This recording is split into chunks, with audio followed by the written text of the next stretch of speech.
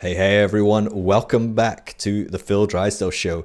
And it's a Thursday, which means it's a guest episode. And today we have two guests. We've got Adrian Gibbs and Josh Link, the Dirty Rotten Church Kids. And I'm so excited to have them back. We had them in I think it was about mid last year, and we had such a fun conversation. I got on with them like a house on fire. I knew I would. I love their stuff. We have a lot of similar interests, similar senses of humor. We just had a lot of fun, and so I knew getting them back on would be a great idea. A lot of you wanted to have them back on, and so I do hope you enjoy this episode. We're going to have a lot of fun. We're going to talk about what's changed, what's new, and we're going to talk about doing community with deconstructing people. That's such a different way to do community and a different way to do life than gathering around believing the same faith, believing the same things about God or things like that. But when you gather around deconstruction, people don't believe the same things, and that can be a real interesting dynamic. And so I'm really intrigued to talk to them about the community they've built. They have a Discord channel, much like we have a Discord channel. There's a Discord channel that you can if you're a patron of mine, you're a part of. They have a similar thing. It's really worth checking out, really worth supporting what they're doing and becoming a part of that online community. And I'm just so intrigued in how they run that community. It's such a fantastic community full of amazing people. There's hundreds of people on there, a really great buzz around the place. And so I'm excited to talk to them about that and some of the dynamics of running that. We're going to talk about some other bits and pieces, some controversy that has gone on. We're going to talk about Easter. We're going to talk about a whole bunch of different things. And so I hope you enjoy this episode. Before we start, just want to remind you, the deconstructionnetwork.com is a completely free resource to help people connect with others that are deconstructing locally. You know, these online communities are amazing, but there's not much that takes place of having someone in the flesh and blood to hang out with, to chat with, to go for a drink with, to cry with, to laugh with. There's something about a personal connection. And a lot of us, you know, we lost a lot of our Christian community, our friends, our family, or all sorts of other people have disconnected from us as we've deconstructed. And so having someone that gets the journey we're going on can be such a game changer. Even if you have people that are not Christian that support you, often if they haven't been through a journey of deconstruction, they don't know fully what it's like to come out of such an intense bubble into another world. And so connecting with people that have also been on that journey can be such a game changer and such a lifeline in just finding someone that gets it. And so do check out the deconstructionnetwork.com. It's a completely free resource. We're also doing a bunch of research through there. You can get involved if you would like. That's optional. And that would mean a great deal to me. It's really important that we are conducting good, solid research around the topic of deconstruction to change the narrative of what deconstruction is. So many people are controlling that narrative that have no idea what someone that deconstructs looks like. And, it's some evangelical pastor or something like that who's going to tell you what deconstruction is and who the average person is that deconstructs. And it just doesn't line up with the data. And so the hope is that we're getting more and more data out there. We're changing the narrative. We're controlling the narrative. You know, we're giving control back into the hands of people that are deconstructing to tell their stories. And so it'd be great to have you involved in our research there as well. You can just check out the research tab at the deconstructionnetwork.com. As I mentioned, if you'd like to join our community, we have a Discord channel. You can do that by becoming a patron. All the stuff I do is absolutely free. The website, the podcasts, the video resources, the audio resources. I talk with people 4 or 5 hours a day, just helping them through their process. If you need someone to talk to, just shoot me a DM on Instagram. I'm always available. It's just Phil Drysdale. All of that I do for free, and it is a full-time job. And so I solely live off the donations of patrons. And so if you would like to do that, you can do that at patreon.com/Phil Drysdale or phildrysdale.com/partner. As a thank you, you get access to our private community. It's a wonderful community where we chat all day, every day. We also do video and voice chats, and we do regular Zooms where we talk about different topics. We have a book club, and there's some other perks and stuff in there as well. But if you'd like to do that, that would mean a great deal to me. It obviously helps me pay the bills. But of course, everything I do is always free. So if you're not in a place to give or you don't want to support what I'm doing, that's absolutely fine as well. We've all been burned by Christians constantly grabbing for our money. And so you'll never find that from me. It's always an option, but never a requirement. All right, that's enough from me. Let's dive into the conversation with Adrian and Josh, the Dirty Rotten Church Kids. I'll see you on the other side. Good to have you both on. I'm excited. Yeah, man. It's good to be back. This is a weird time. Like, what are you guys doing? Don't you have families and stuff? Yes, we do. Our kids are running amok. Okay. It's dinner time. Our wives are filing paperwork. Perfect. Okay, wow. Well, that means the podcast has to at least become like weekly at that point, right? Yeah, I wish. Yeah, right. I love it. No, I was saying to my wife, I was like, I have this like feeling in the back of my head that something's gone wrong with my booking system, and they've like booked like 5 o'clock in the afternoon on a Saturday. I'm like, they have families. I'm like, I don't know. I feel like maybe it said like 8 o'clock in the evening at their time, and somehow it got mixed up. But here we are. So you showed up. Half we did. Wouldn't show. It's easier. It's easier, I think, for the weekend to do that time slot for the weekend, because when we're coming off of work hours, there really isn't anything that works without us being like completely fried. So at least on a Saturday, you know, we're able to kind of make plans, plan around it. Sure. Yeah. Do both your wives, do they work or do they stay at home, or what's the kind of the mix of the family dynamics there? So my wife is part-time virtual. Okay. We both work at the same company, so that's actually pretty sweet. But yeah, so she's part-time. And then my wife works full-time at a hospital, doing HR. She's been there for about a year. But yeah, it's pretty close by, so that helps out. They're really flexible with stuff. So, but yeah. Yeah. But still, when you're both like working and then it's like evenings and oh man, like, yeah, I get it. Like I wouldn't want to, I don't have kids and I don't want to do this half the time. And I enjoy this a lot. And I'm still like, oh man, I'm just tired. Like it's been a long day. I've been watching Netflix all day and I'm just still tired. Bloated. Like, yeah, exactly. I ate some bad leaning food. sideways to fart. Talk to these fucking Americans. God, yeah. Calling out my farting. Yeah. I love it. My hair as well. Like you can tell that we have not had barbers open since like November. So yeah, I'm excited. April 12th, like we're all in one fell swoop going to get COVID as the whole country goes to get their haircut. Get their haircut. The entire country is just straight to a barber. You got that barbershop COVID. Yeah. I get it. Yeah, that's it. You look sharp, but you feel like shit. How are you guys doing for time? Give me a kind of window of what you're kind of working with. I don't want to steal you from your families for too long, and we'll make sure we kind of definitely finish up then, because I know we can get chatting. Yeah, I think for me, like hour and a half is probably the sweet spot. If you're cool with that. Yeah, that works. We can do that for sure. Cool. Yeah, I've been out of commission since I saw you, Adrian, at the park. Like our families randomly ran into each other at the park. I came back and had like the worst headache. And I ate lunch and I'm like, Steph, I need to lay down. I physically can't take it. Like my head is going to explode. I took some ibuprofen, whatever. I, no joke, woke up at 5:17. Like there's no way I'm going to sleep for 3 hours. I woke up by myself at 5:17. Like I don't need to set an alarm. I'll wake up in time for Phil's thing. You just literally woke up, rolled over. How are you feeling right now? Are you feeling sharp or are you feeling like groggy? I'm feeling way better. I woke up from a dream, and the dream like scared me so much that I woke up. It was me running away from my family, thinking that they're trying to kill me, like my parents and my sister. Oh yeah. Wow. The last part of my dream was me sneaking into my parents' house, grabbing my keys and my wallet, getting in my car and trying to drive away. And as I was driving away, I could see in the garage my sister waiting there with a knife. If I would have, I fucking woke up from my dream, like, oh my God.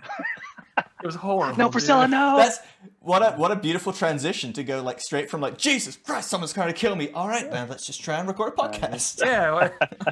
Great holy Saturday. Profusely sweating. Yeah, it was horrible. For real.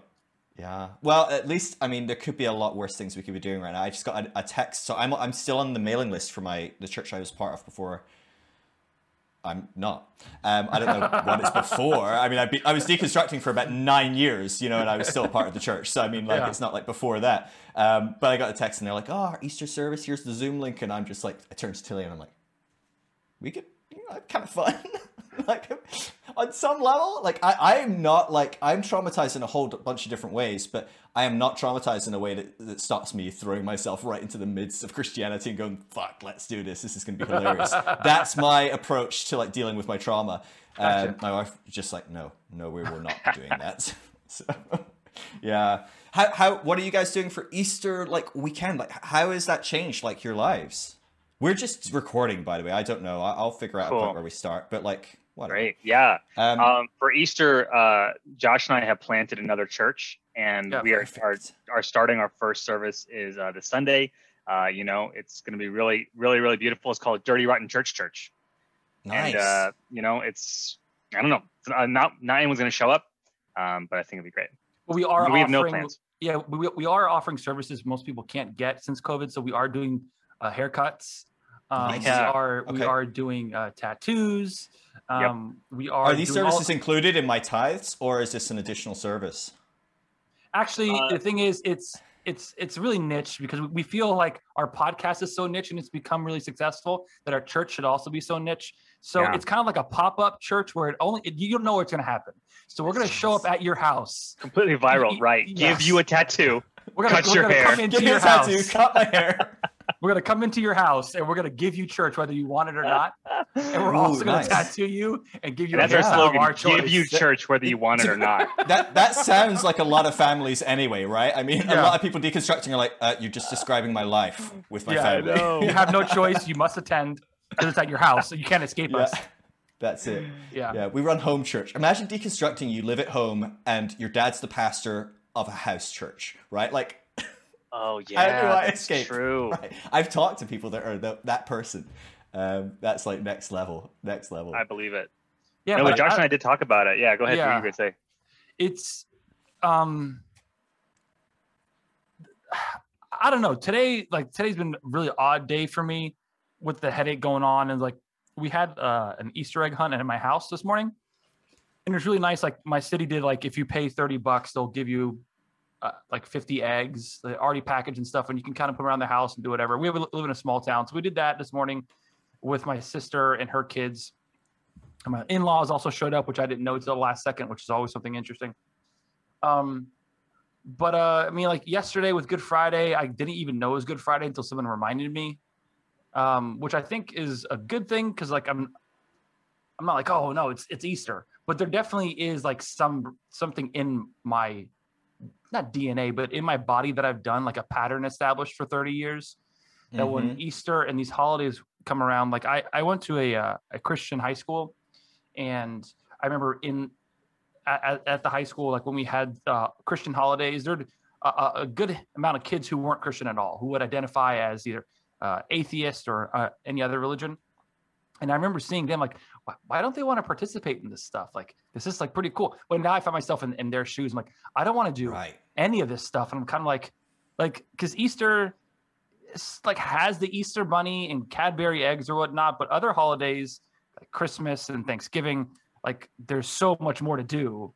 Like Easter, they've got like PlayStations and Xboxes, you know. Yeah, exactly. Easter, I don't get anything cool. But it's very much Christian a holiday, and just watching things people are posting today. I'm sending it to Adrian, kind of just to laugh about it because I need to. Right. It's fueling the memes, right? You're gonna come in hot on Monday, like meme gold. Yeah, meme gold. Well, if we're not shut down by Monday, because apparently last night people were trying to report our account for hate speech. I've had that warning come up a couple of times for me as well. It's a weird one, right? It's like you get reported for hate speech and you're like, I was pointing out hate. And you reported it as hate. I'm like, this is like some chicken and egg shit right here. Like, where do we go with this? I mean, I guess if you want to be technical, it is hate speech because it's calling out hate. Sure. So we noticed that you're bringing up some hate speech. I am bringing up some hate speech. In fact, that's the subject of the content. Yeah, I was thinking that too. Like, first of all, real quick, Phil, this is great being a second time visitor to this show. Because I feel like I get your story again. Oh my God. I feel like we have told our story a million times and we're happy to do it, but this is nice to just be able to talk about whatever the hell do you know what? I've almost stopped asking people their story unless I know specifically they haven't done it before. And I'm like, oh, this will be a unique thing for them. But otherwise I'm like, fuck it, people go Google like a podcast. Like this podcast is not meant to be recycling someone else's, like, because you go on someone else's podcast, you say the same freaking thing again. And it's like, that's going to be my answer from now on. Like, how'd you guys start? Fuck it, go Google us. Fuck it, Google us, bitch. Type my name into iTunes podcasts and listen to the 300 podcasts where I say the same thing on everyone's podcast. Yes. Then come and talk to me. Next question. Next question. Proceed. No, but I was thinking about this, guys. Like my biggest thing that I've been feeling this weekend, I couldn't place what it was that made me feel kind of off. What I think it is I am seeing the rate at which people are burning the candle at both ends for the sake of delivering some sort of big Easter Super Bowl Sunday thing. And I remember it's very similar to Christmas. Easter is like the Super Bowl of the year for so many churches. And so I don't know how it is for many churches who are maybe still virtual, but for churches who are like back, they're trying to be back in a big way. And so it's like multiple services, right? So you're going to be here on Friday night, and you're going to be here on Saturday all day, and you're going to be here on Sunday all day. And all I kept thinking of is just these poor people who are going to just completely get fried and then have to recuperate in like the remaining hours, the remaining moments they have at the end of the weekend, just to get ready for like their 9 to 5. You know what I mean? And because that is so much of our experience. Like when we were church planters, we were bivocational, held full-time 9 to 5 jobs. We would be completely committed for the duration of the weekend. You get home on Sunday just to try and get some semblance of productivity and quality time with your loved ones, just to jump right into your 9 to 5. So for me, as like a big time empath, I'm like just feeling so bad for all the people who are like stuck in the cogs right now. Yeah, me and my wife were talking about this today. We were going for a walk, and we were just like kind of laughing because I ran by her. I was like, "Hey, I just got an email with the link to tomorrow's church service," and she was like, "Just like go die, just fuck off right now." She probably didn't say that exactly, and she'd be very embarrassed if people thought she said that. She didn't. She said like "fuck you" or something. I don't know exactly. But much better. You know, and we were reminiscing. She used to be a teacher, and the teaching. I know it's bad in the US. It's really bad in the UK as well. She was working like 70 hours, 80 hours a week. She now does like private tutoring because it just pace was awful. But she was like doing like 80 hours a week, crying every day she got home, crying getting ready for work, crying right through the weekends. And we had deconstructed. We were not in that place at all. And we would get up and go to church on Sundays. We would go do leadership meetings and do all sorts of different stuff because I was working with a church which had loads of people that were deconstructing in it, and I wanted to try and help create that safe space for them to do that. And so I felt really committed to the church I was in to like try and ensure it was a safe place. But she didn't need to. And we were just talking about the craziness of like she's working 80 hours a week and she is burned out, traumatized by work. And yet she's still going, okay, well, I'm the teacher in this church because churches in the UK are a lot smaller, whatever, there's not many teachers in here. So she's like, so I obviously have to oversee the kids' work. And it's like, are you kidding? No, you do not have to. But we don't think about it, right? Even having deconstructed, we're still in that pattern of like, well, I've got to serve. I've got to do this. I've got to give it all. It's so like, it's just so extreme. So how many years out are you? Is this your second Easter out of church? No. First? Third? I think it's our. No, I think it's like a fourth or fifth. Yeah. Oh, really? You're while out. Okay. Yeah. Mm-hmm. Okay. So you're kind of used to the kind of like Easter isn't Easter to some degree. To some degree. Because of family and. Yeah, we still see, at least for the past few years, we would still spend time with the family, and so there's always the question like, well, what did you guys do for church? Where'd you guys go? Because we didn't go with them, and so that's a part of it. Fortunately, I think 3 years ago, I went to Heartway, which they don't call themselves a church anymore. They call themselves like a faith community with our friend Danny Prada. And so his kind of faith community hosted an Easter service.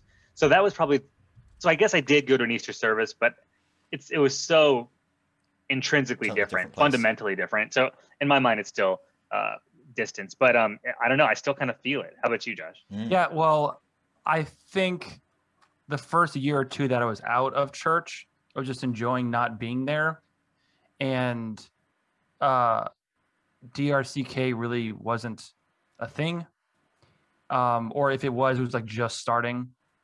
But now, like last year and this year, after having some conversations with some of the guests we had on, and just realizing like, it's the one thing to enjoy not doing something you've done for X amount of years, but there's also a whole other stone to unturn when you look at, okay, but how did that affect me for doing that for so many years? Mm-hmm. So it's like a progress. It's like progression. It's like, I enjoyed it for a while, but also I need to realize why myself feels a certain way at a certain time of year, because well, buddy, you did something for 30 plus years. What do you expect? You can't just expect your body to go, okay, this is the new norm, should get used to it. And I think a really good example of that is how rapidly COVID changed everyone's lives. Like everyone had to just get into a new, like immediately, don't move anywhere, don't go anywhere. This is your life for apparently more than a year now. But then you extrapolate that over all the years one person might have served at a church or been on staff at various churches. And then you're like, oh, okay, then these feelings are starting to make sense because I'm feeling X, Y, Z. I think the impetus for that was Joe Lumen's interview because she wasn't involved in any church stuff. Like we never met her until we interviewed her. But the one thing she said on that interview was, I apologize for all those things that were done to you and Adrian. And no one had ever. All the pastors that we met with and worked with who just let us go by the wayside never did that. All the acquaintances who we thought were friends that we lost when we deconstructed never did that. No one ever said sorry for all that stuff we experienced, whether good or bad. I mean, I don't want to paint it as all horrible. Sure. But when she said that, like, not only did it like break our hearts that, okay, that's something we didn't know we needed, but it also reminded us of the permission we had to be like, yeah, this is my body and I can take these things back. So now instead of going, yay, I'm out of Easter, it's like, yay, I'm out of Easter, but is there anything worth keeping? Is there anything that I enjoyed from it? And how do I now explain a man dying for my 5-year-old daughter's sin when she tells me she's a sinner because she heard it at her cousin's church? So yeah, it's very different. It looks very different and feels very different than when I first escaped. That's the word I was using. Nice. It feels like, yeah, I made it. This is cool. I get to do stuff on Sundays now. But now I'm like, oh yeah, man. Like, do I even want to do anything on Sunday? Or is that just something I feel like I need to do? So yeah, it's a mix of a lot of stuff. Yeah, it feels like at the end of a movie when like the heroes like escape. Like, have you ever seen Snowpiercer?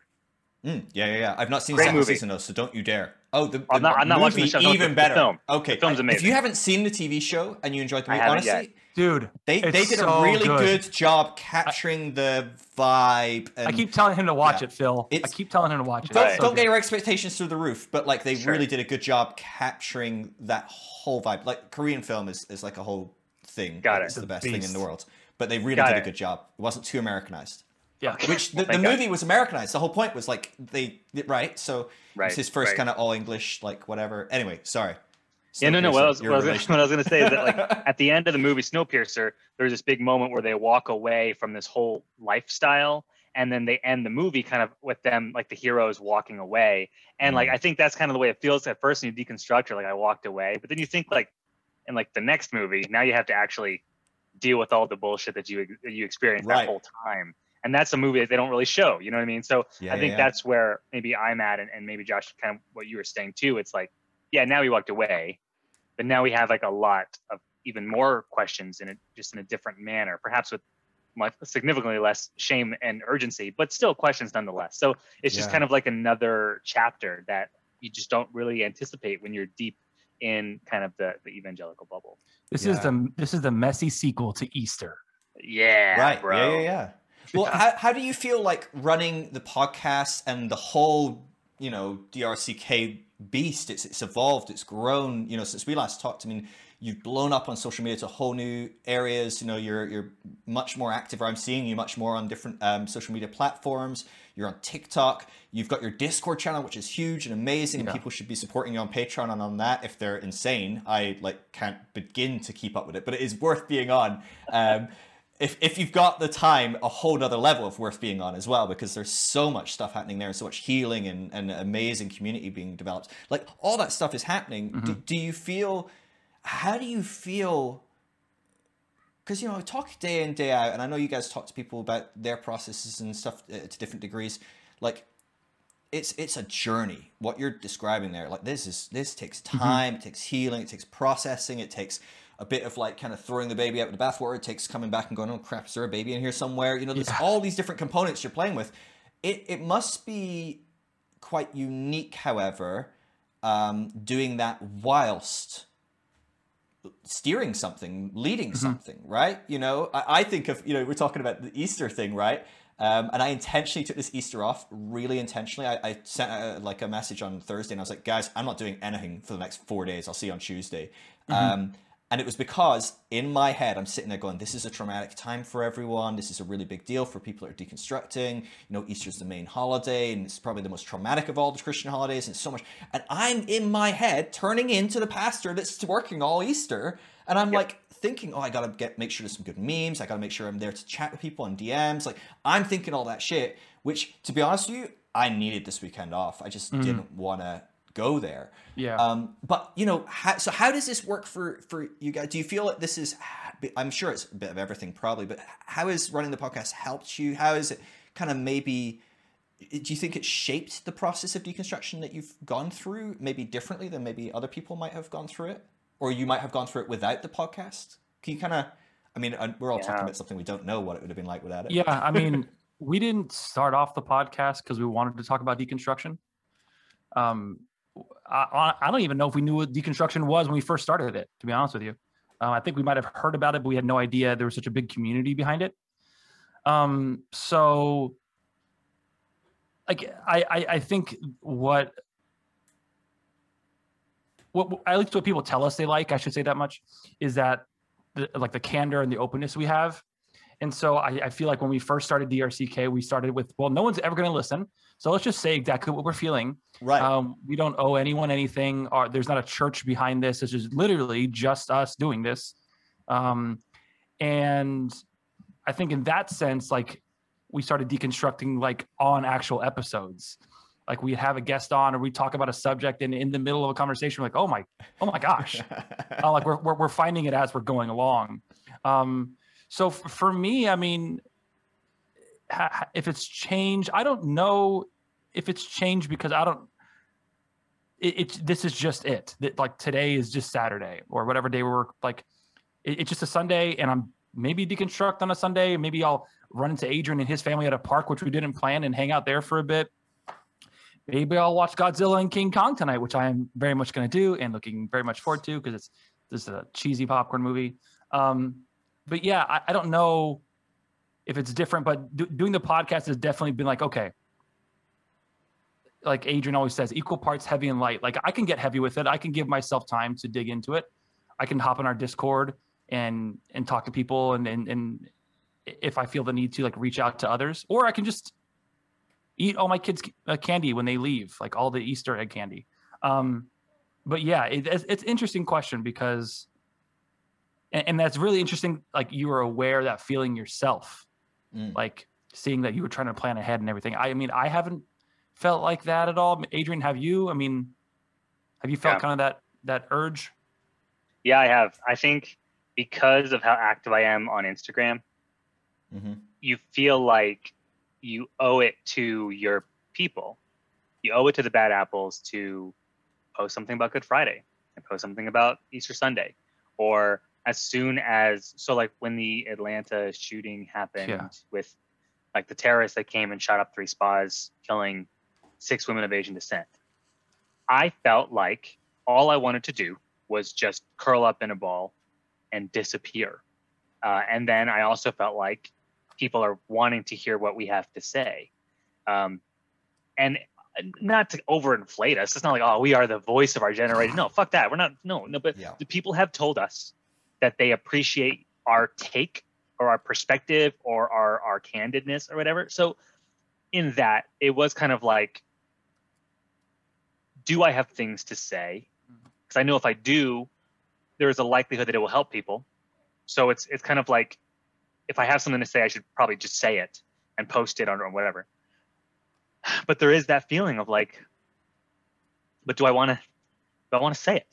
I actually, both Josh and I were feeling some sort of way yesterday. Clearly, we just recorded our own episode this past Thursday, and then the next day was Good Friday, and we talked about, Link posted something about kind of the exhaustion that happens for ex-staffers or ex-church people, and I posted the thing that I said basically like, you miss a lot of opportunities by dedicating every weekend to evangelicalism, which is just me just kind of trying to deal, you know. And then like sometimes people would post and kind of like push back as like a cognitive exercise. Like, well, the data shows that overall, like, your experience is very just your experience, but on the whole, most people have a really good experience from church, yada yada. And they're entirely able to do that. Like, it's fine. But the downside of me pushing out content is that if I'm not ready to have that part of myself interacted with, it doesn't help me. If anything, I texted Link, it fucked me up pretty bad. Because it like when people take a moment of your, it's one thing if I put out a meme and it's like, I'm just being a dick, and then they kind of like push back, then I can kind of like Teflon, it slides right off. But if it's a moment of like actually kind of like excavating yourself and laying something out there in the moment that you actually need to say it, you are very vulnerable. And if like kind of like the dude bro, the theological bro who comes in just to be the devil's advocate, which by the way, I hate the devil, but I hate devil's advocates more. Okay, they're the fucking worst. Don't ever be a devil's advocate. Just let me deal with the devil, please. When that happens, it feels that much worse.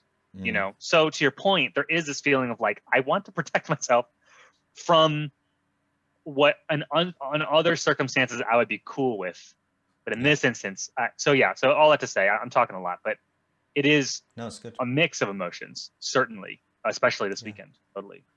Yeah, I think there's a component as well. Like, we're seeing more and more, and I think this is a really exciting and good thing. We're seeing more and more people feeling confident enough to start talking about their deconstruction on their own platforms, whatever that looks like, whether it is just occasionally sharing something like maybe that you've shared on Instagram or sharing a funny meme or whatever, or it's hey, I'm going to create a totally private account and like, you know, start like sharing stuff and thoughts and whatever, and those kind of accounts are growing and developing, or very public accounts like, hey, I'm just going to become very vocal about my deconstruction journey, you can follow me. And you know, we're seeing that more and more, and that's a brilliant, beautiful, amazing thing, because we need more vocalization, we need more people to see that this is a normal process and to experience all the full range of different people going through that. But I think people don't realize the toll it takes of the feedback that you can get can be such another person reading this goes, that bothered you, but yeah, that bothers you when you're trying to be vulnerable, when you're trying to share a thought, or you've spent a while thinking about something and gone, this is what I want to share, or maybe you spent no time at all thinking and you're just being like, here's some raw thoughts, and someone starts tearing into you as though, I don't know what, as though, and in some ways, hey, it's the internet, sure, you're allowed to, but you're also allowed to then block them or whatever if you want. But I think we don't talk about that process, because deconstruction is hard. You know, it's hard to do this on your own, privately, work up the courage to talk to your sister-in-law and have them kind of tear into you. That's a horrible process, but that's hard. Then try and do that with 300 people commenting, right? So like, you know, it's hard having one person give you some rough feedback. Try posting it online and having a whole bunch of people like tear you apart. And the thing of like, yeah, well, you get all these positive comments, right? Your comments are full of positive stuff.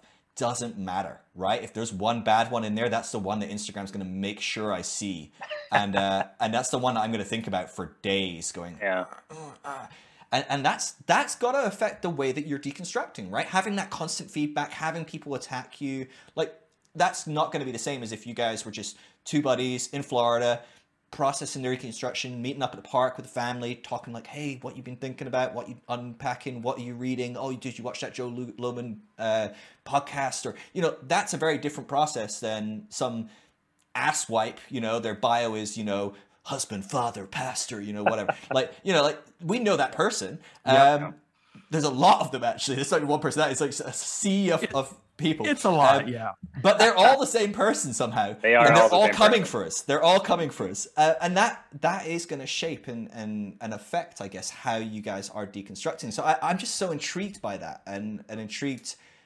Do you ever wish you could escape?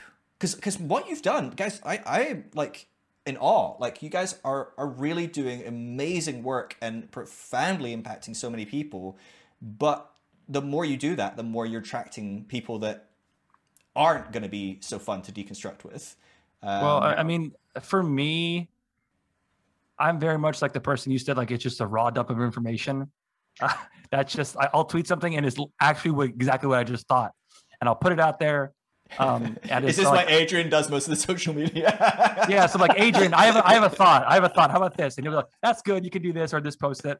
And then also Adrian's way more creative than me in using words. Like, all my memes would be like, fuck church. Like, that'd be all of them. Like, every time. Which there's nuance place for is that. like- There's certainly a place for that.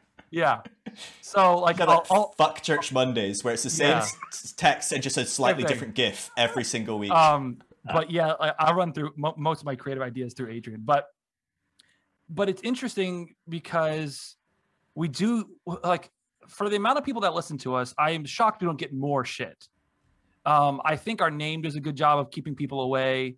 I think our humor does a good job of keeping people away as well, which is good and bad because they get turned off by whatever we might say, making fun of this or that, but and completely miss the mark. Like, the one we usually get is, well, you talk about what you're against. What are you for? Like, dude, just listen to the rest of the episode. You just happen to turn it off when I said a word your mom said you couldn't say when you were 5. Like, stop being so weird about it.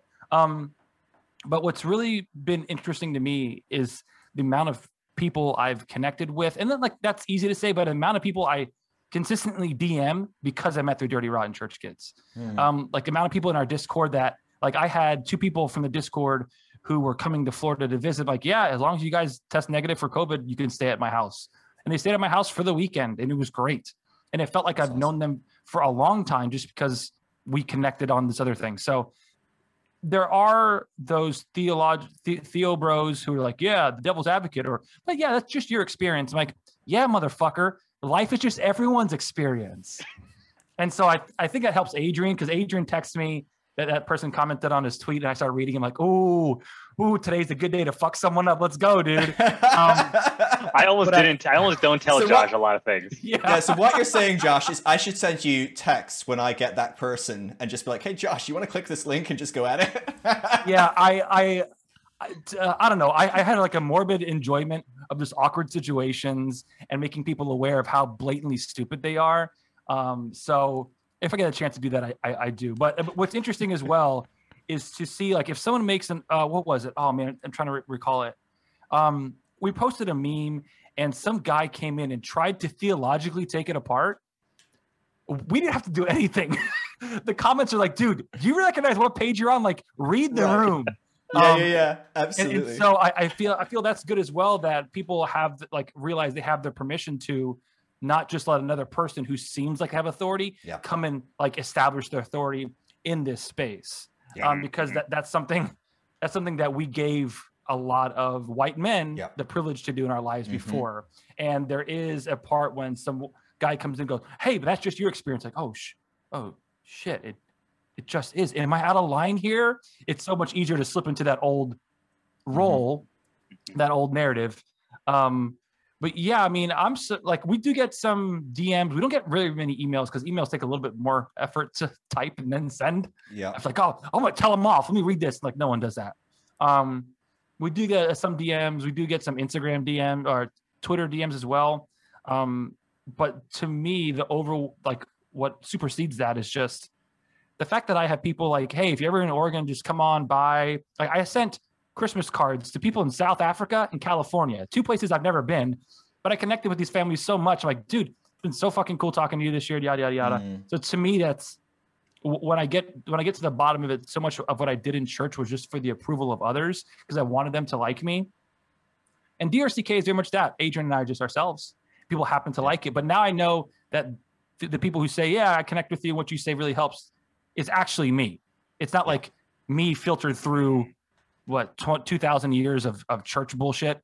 So it means a lot more to me. And so that's the part I really enjoy. Yeah. That's so well put. There is that feeling. Thank you. You nailed it. No, that was beautiful. No, because I think a thing that and I'm not sure if this is maybe just, I don't know, as an Enneagram 4, this is really important for me to feel like my true self was being known. And I have always done my best. I mean, when you're talking for 2 hours, there's only so much pretense you can keep up. Like, eventually your true self will show up. You give it enough time with talking. And so we kind of were just like, let's just kind of be ourselves. And I think what is very special is when people on, like, the Patreon or people who follow us on social media or send us emails, they truly like us for us. And we talked about it on our very first episode. And Phil, I don't know if you know this, but I name drop you on the regular for an illustration you told us when we spoke to you the very first time. And you talk about like this mask that you wear, and you take the mask off and it's like still glowing because all the acceptance was from the mask. And so you spend your whole life doing that. and you leave a church going, I don't know if anyone actually ever really knew me for the 10 years that I was there. And then you do something like this, where we've only released 35 podcast episodes, and we do 12 guests a year, and the rest is just us kind of riffing and bullshitting in front of microphones for 2 hours. And that alone has been enough for me to feel like I'm doing a good thing. So yes, do I feel like there is a burden in deconstructing in a way that's acceptable? Sometimes I feel that way. Sometimes I feel like I have to land on a certain theological or lack of theological stance. That's not very frequent. Most of the time, I have done my own homework over the years that I feel like we entered into DRCK separate enough that we actually have our own opinions now. So I don't really care too much if someone likes the way I deconstruct or someone doesn't really agree with my stance on certain things. Like I've done the work myself, and so I came to it honestly. One thing that is interesting is that, like, shit, I forgot what I was gonna say. I was like ramping. I totally forgot what I was going to say. Come back to me. I'm sure. One thing that was interesting, Adrian. I know. One thing that was interesting. Well, I say everything I'm about to say is interesting. That's true. Myself. That's true. I said it after I say things sometimes. Oh, that's interesting. Wow, that was fucking. No, I didn't know I was going to say it. Yeah, that's a good point you had, Adrian. Because like, what I'm doing is I'm going through old emails that I had when I was at that church, because I'm not sure what it is, but I have a horrible recollection of when anything started. Like, so I've been going back and trying to reclaim memories and see where things were, like making a note in my phone of when I left this or when I started this or when I talked to this person. There's these really like landmark things that happened to get me to where I am. And it's interesting to think back because DRCK to me seems like it was such a long time ago and I felt so young and naive. But yeah, Adrian, like we definitely did have our opinions already kind of established on our own. Like we kind of were in our lab, just him and I, because him and I and Danny Prada basically were the only people that would talk about this stuff because no one else wanted to hear it. And everyone else thought we were just, we'll come back. You guys will come back to the church eventually. You'll come back. But yeah, like so much of what we started doing and just carried that through everything so far, I think has helped us be whatever it is now. We actually just got, are part of like a collaborative, I guess you'd say, Adrian, a collective like of other podcast where like Kevin Garcia is in it, Blake Chastain from Evangelical, and we got an email from them like, hey, we're starting this thing. Do you want to be a part of it? And we're like, dude, it's just me and Adrian. Like why would you want us? But it's just that, well, yeah, this is kind of our thing. And if you don't like it, that's fine. We know who we're for. And if we're not for you, that's completely fine. It's very opposite of like, you're at the church and like, you need everyone to come in. So Adrian always got this argument and it was always a pain point for him. But Adrian's like, hey, can we do this? Or can we do this? And the pastor's like, well, that's good for 20 and 30 somethings. Well, what about the 70 and 80 year olds? I'm like, looking back, we had 5 people at the church, dude. Let us do whatever we want to get people in the door. But there's so much catering to other people before. To where I think if we just hold true to that, and not in like in a bullish, mean way, like fuck your opinions, Phil. I'm gonna do what I want, and like I'm just doing that because I want to yell at you. That's not cool either. I think the thing I keep coming back to is if you have pure intentions and you're keeping yourself safe, I think that's the best way to go about at least this deconstruction thing. If you can check yourself and go, why am I doing this? Am I doing this to better myself and to better others? Awesome. And am I also keeping myself as safe as I can in the moment? I think that's a good place to start. And it's easy to get sidetracked because some people just want to throw us a bone in the comments. And last night I finished editing the episode. It was extremely long. And it's like 1 o'clock in the morning here. And I'm like playing this crazy hype Spotify playlist. And Adrian sending me screenshots of us getting our posts getting removed. And I was like reveling in the chaos. Like, let's go. He is an agent of chaos, truly. Josh. Yeah. That's hilarious. I remember what I was going to say. I realized. Go ahead. Because you mentioned the comments. I think I have noticed, Phil, that we have gotten relatively lucky. I don't call it lucky, but there aren't a lot of people, to Josh's point, there aren't a lot of people that give us a lot of grief. People give you more grief. People give Joe Lumen a hell of a lot more grief, mainly because she's a woman of color. I'm positive. People give Kev Garcia so much grief. Brenda Marie David. People give these people, all these other people, a lot of grief. I really do feel that we have kind of our don't give a fuckedness has been kind of transparent from the get. And Right. so a lot of folks are kind of like, there's no reasoning with them, right? They're a lost cause or whatever. And I'm fine with that. I actually would much rather it be that way. Oh, I'm envious. You describing that, I'm like, oh my God, please, how do I do that? Well, because all we do is either we just don't reply or we just laugh. And then I don't block people, Phil, by the way. I restrict people. Yeah, me so too. I don't block Restrict them because awesome. It's so cool. Don't block them, because if you block them, they're going to come back. It's like chopping off the head of what are those things called? Yeah. The Hydra. a hydra. So you gotta restrict them. They don't know they're restricted, and then they just scream into the void as hard and as loud as they can. Absolutely. That said, I do feel I can deal with angry theologia bros all day, every day. What I genuinely hate is the feeling that I hurt or let down or upset people who love us. Yeah. And so sometimes we'll say something or do something on the podcast and we're just kind of riffing or we're being dickheads or we're genuinely trying our best. And then someone who have known for a long time, or you respect them, they respect you, they'll be like, hey, like that was kind of fucked, or that was, you kind of dropped the ball, I missed the mark. That shit, that will eat me up more than anything.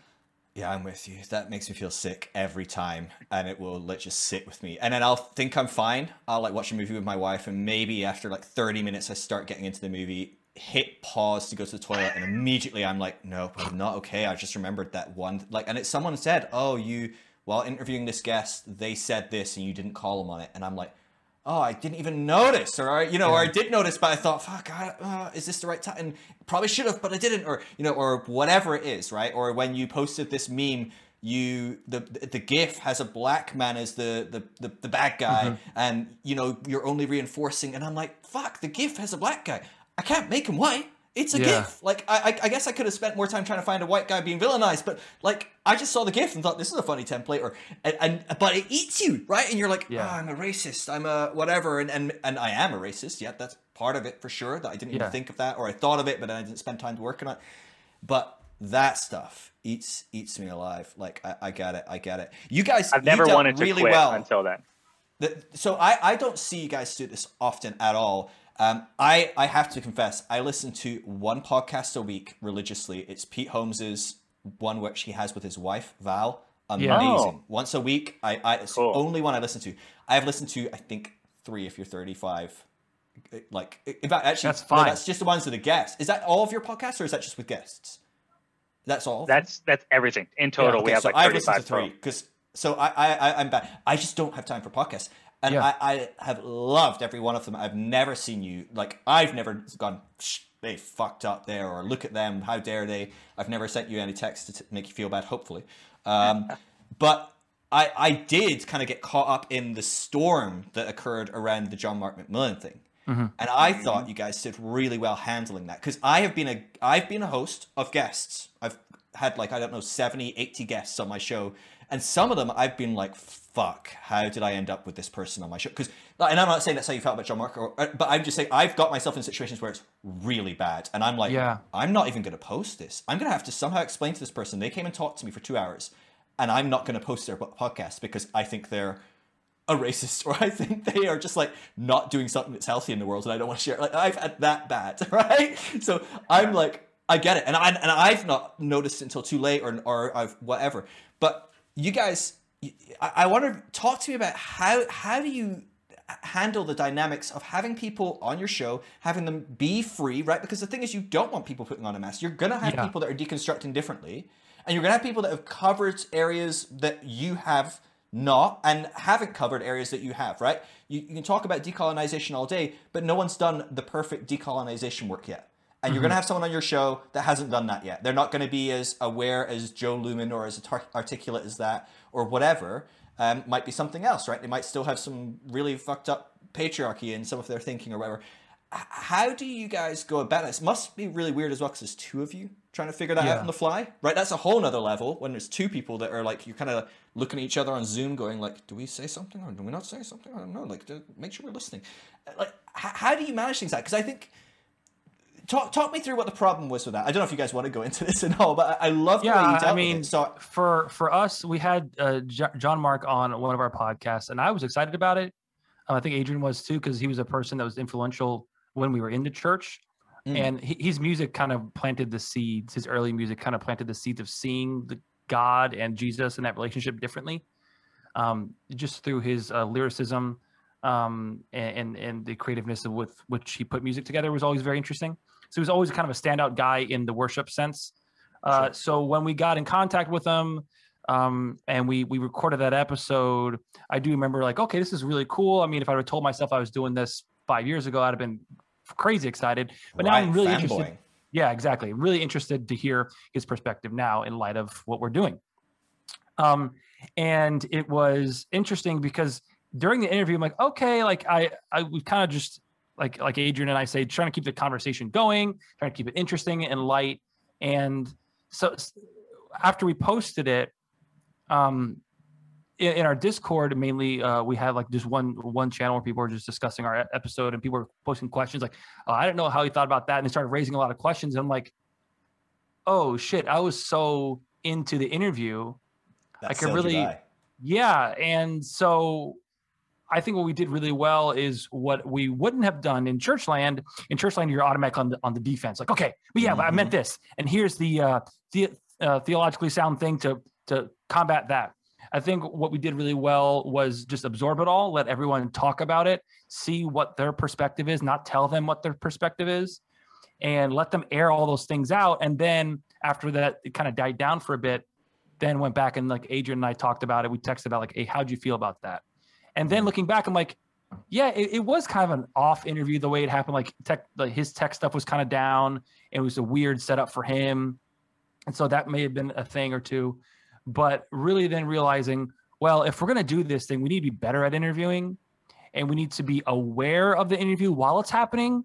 And if something captures us, like, hey, let's talk about that thing that sounded vaguely racist that you just said. But if it doesn't go anywhere, we can just edit it out. We're not trying to censor anything, but if the conversation dies there, we're like, okay, we'll just hop into something else. But at least giving the guest an opportunity to further explain what they meant by that, instead of just leaving it up to our listeners to guess what their stance is. So that was one thing that I think we did well. And then also not really giving away too much of the interview before it starts, just kind of like, hey, this is what they talk about. This is where they're coming from. If this is for you, great. If it's not, you don't have to listen to this. It's completely fine, because some of it might be triggering for you, whatnot.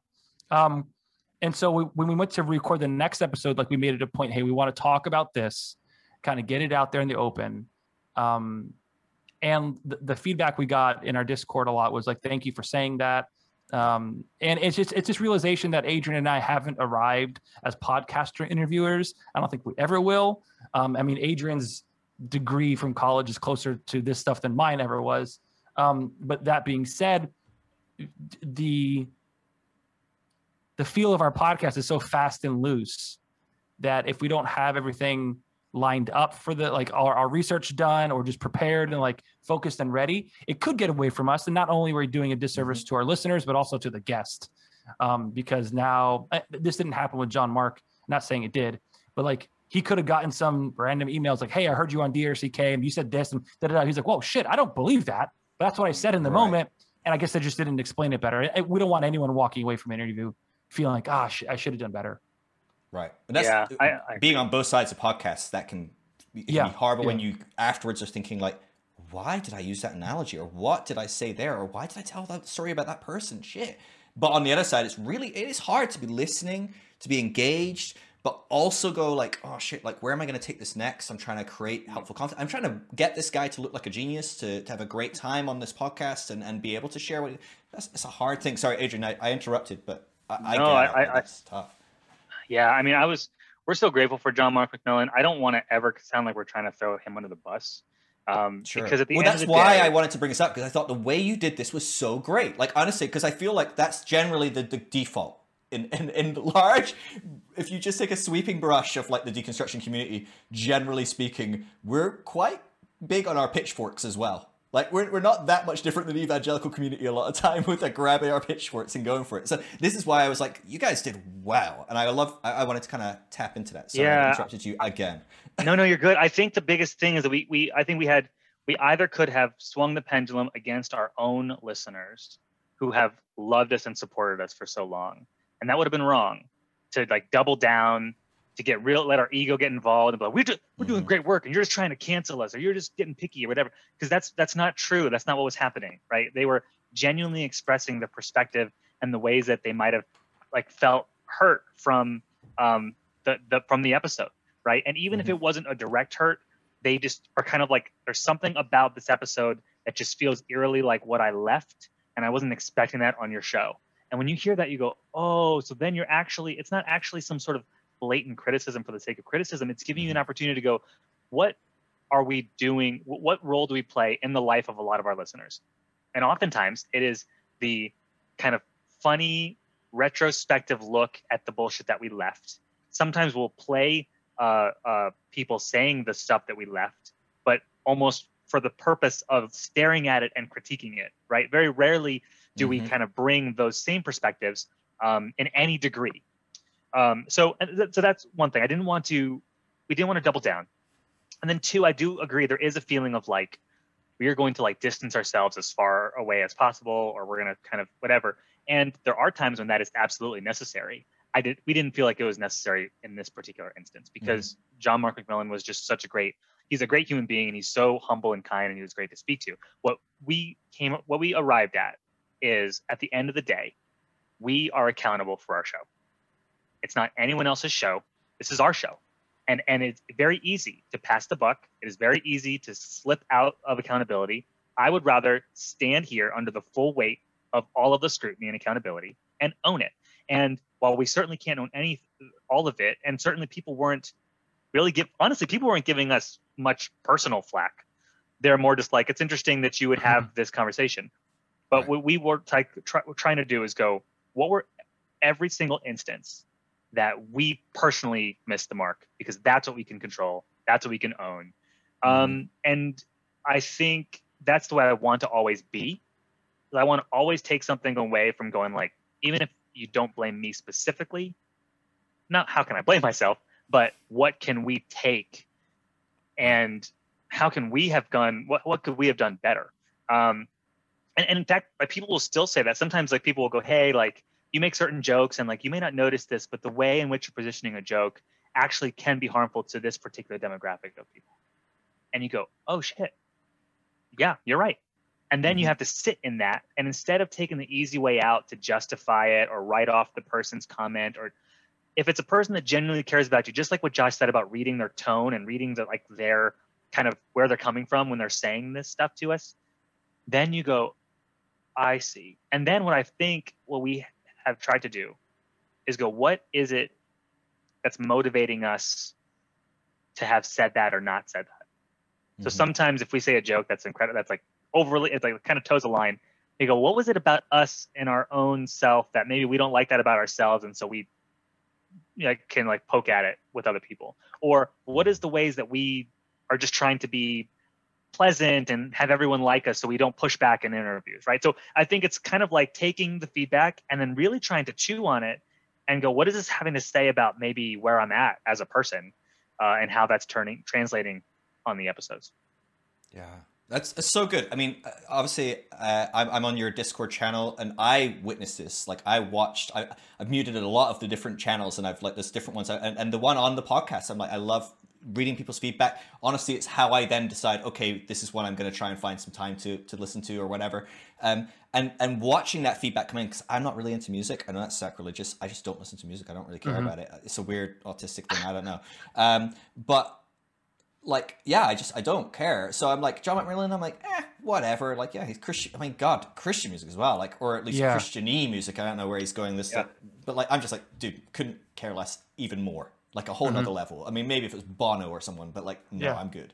And so I didn't, and then I'd seen these feedback coming. I'm like, oh wow, this is interesting. I'm like, I don't need to listen to the whole podcast. They're summing it up really well. I'm like, this is fascinating. Yeah. But I was like, I am so excited to watch how you guys navigate that, because I've had feedback like that, and I know my default navigation thing is like, I'm a good person. I didn't mean to, like, you know, I'm not racist or sexist, or I didn't ask this guy on because he's a psychopath. Like, you know, I didn't ask this guy on knowing he was a closet conventional Christian, or, you know, like, like you jump to any kind of like, how do I protect my ego, right? How do I like protect this little baby I have that is very fragile? That's called Phil.